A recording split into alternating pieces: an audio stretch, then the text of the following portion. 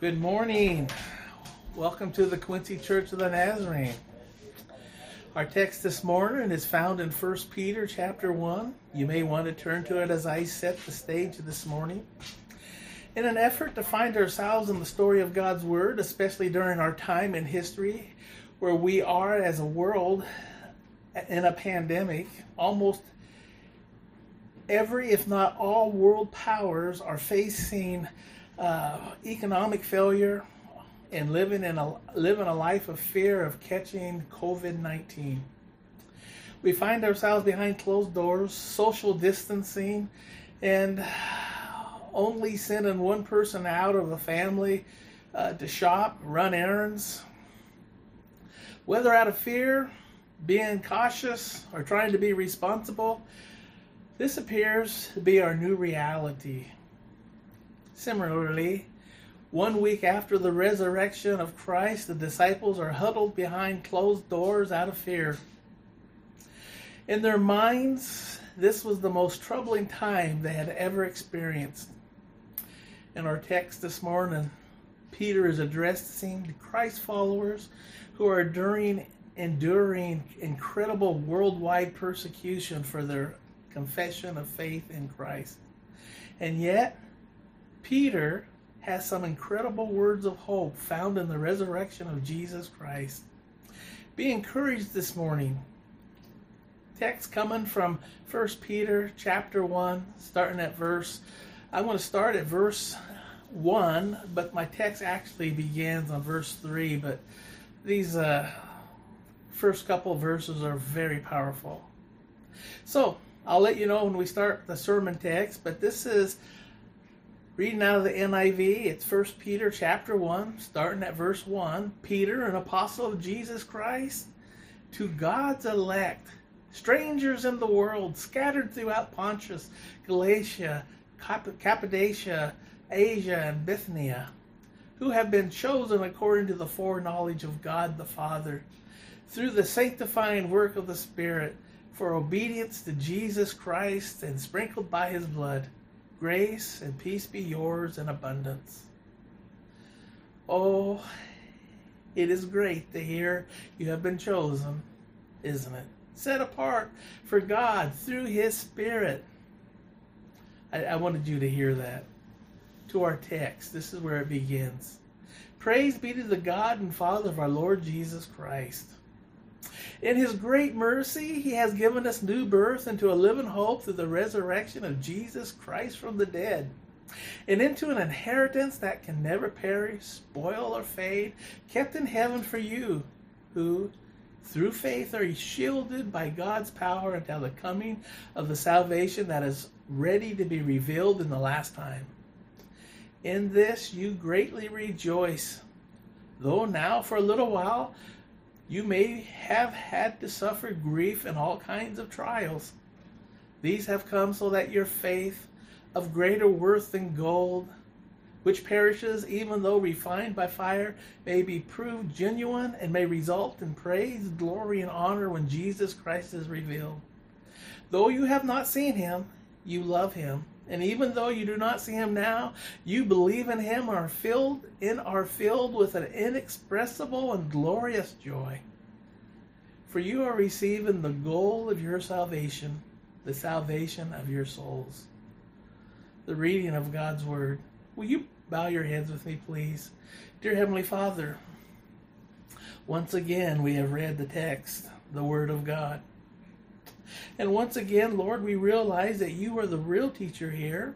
And Lord, I just ask that you would so minister to your congregation. Lord, you would breathe in words of hope, because we are living in a time of uncertainty. We do not know what tomorrow will bring. We are trusting in you. But Father, our lives are in good hands. Thank you for these wonderful words from Peter. Use it to speak to us in Jesus' name. Amen. Before we get into the text at hand, I wanted to share a thought with you. Kathy and I were going through an Easter devotional together this year when the writer made a telling statement. In gist, the writer states, there are two kinds of people in the world today. Those who believe that Christ arose from the grave, and those who do not. Your answer is crucial. Do you believe in the resurrection of Christ from the grave? Do you remember the conversation Jesus was having with Martha when Lazarus was in the tomb for 4 days? Jesus said, and I am reading out of John 11:25 and 26. Jesus said to Martha, I am the resurrection and the life. He who believes in me will live even though he dies, and whoever lives and believes in me will never die. Then Jesus asked, do you believe this?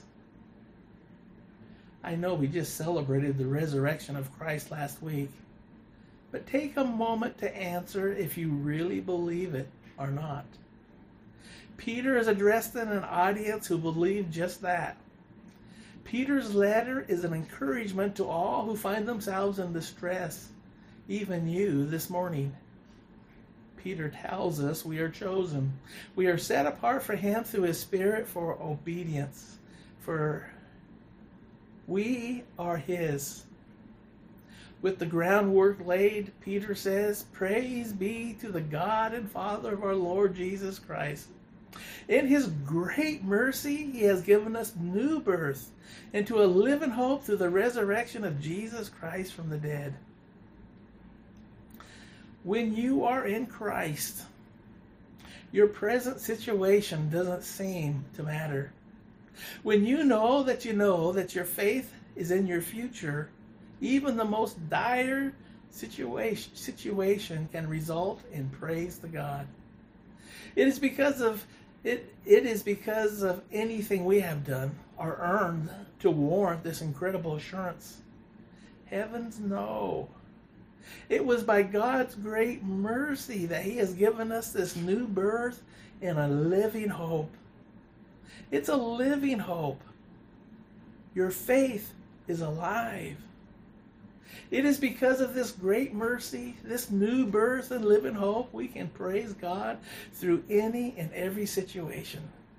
Praise God. Christ followers, we need to do our part during this crisis.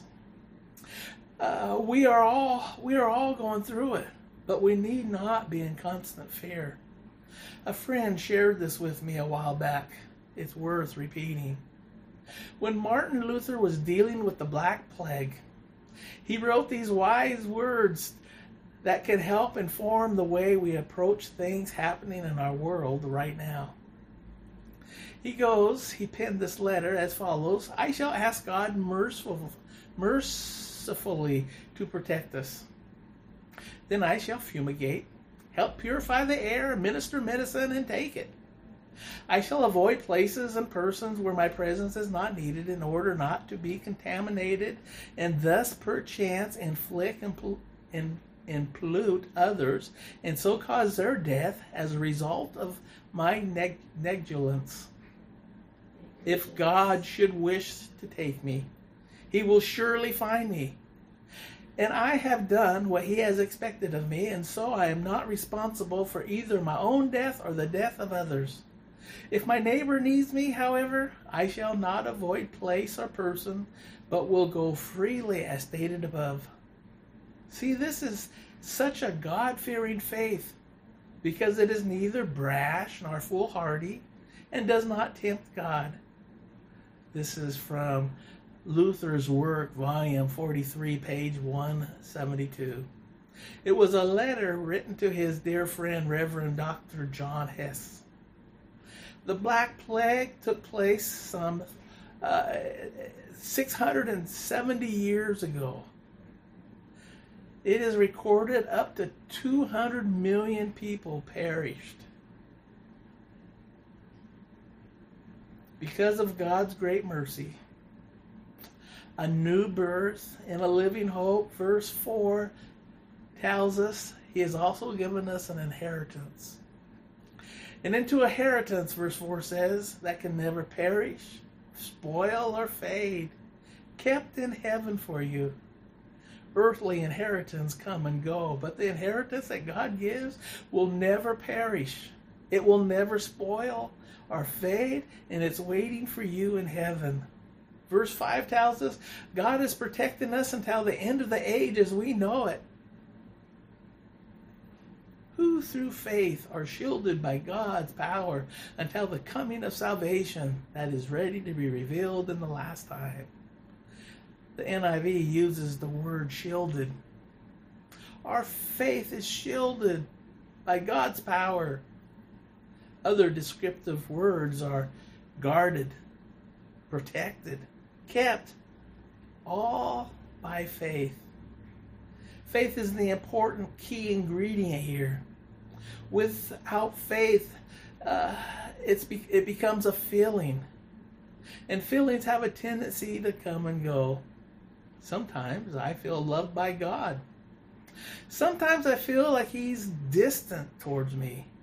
Sometimes I feel like He doesn't like me because, well, I know how I feel. It might have been something that I've eaten or lack of sleep. It's a feeling. Faith, however, puts us into a different ballpark. By faith, I know that God loves me. I know that He has my best interest in mind. I know that He's the same yesterday, today, and forever. By faith, I have a new birth.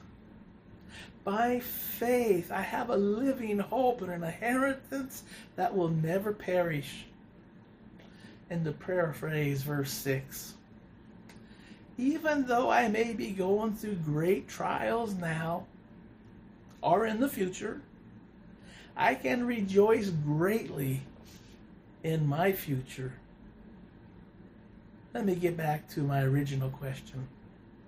Do you believe in the resurrection of Christ? It's not scientific. It's by faith that Peter says, though you have not seen Him, you love Him. And even though you do not see Him now, you believe in Him and are filled with an inexpressible and glorious joy. To you who believe in the resurrection of Christ through faith, Peter says, you are receiving the goal, the salvation of your souls. A minister of the Church of God some time ago tried to put into words this assurance. I have found grace complete, and He supplies my every need. I have found in Him the pleasures I once craved. It is joy and peace within. I have found a hope so bright and clear, living in the realm of His grace. Oh, the Savior's presence is so near, I can see His smiling face. I have found a joy no tongue can tell. It is like a great overflowing well springing up within my soul. Oh, it is joy unspeakable and full of glory, and oh, the half has never yet been told. Barney E. Warren wrote that. This morning, if you were able to resonate with these words, I know you are rejoicing with me because of a future in Christ. If, however, you cannot believe or won't believe, I know there is a void in your life that will never be able to be filled. It doesn't matter how much money you make or how many things you possess or how much fun you try to pack into a day. You will always feel incomplete because God has created in each of us a vacuum that can only be filled with His presence. This assurance that I preached about this morning can be yours by simply believing. As always, I'm willing to talk with any of you personally. I can be contacted via the webpage, QuincyNazarene.org. Will you bow your heads with me, please? Dear Heavenly Father, Lord, we have come to the conclusion of the sermon. But Lord, the question of, do I really believe in the power of the resurrected Christ? My prayer is that you would so encourage Christ followers. But Lord, if there are those listening this morning, listening today, that do not have this assurance, Lord, I just ask that you would not give them any rest until they come to the saving knowledge and believe.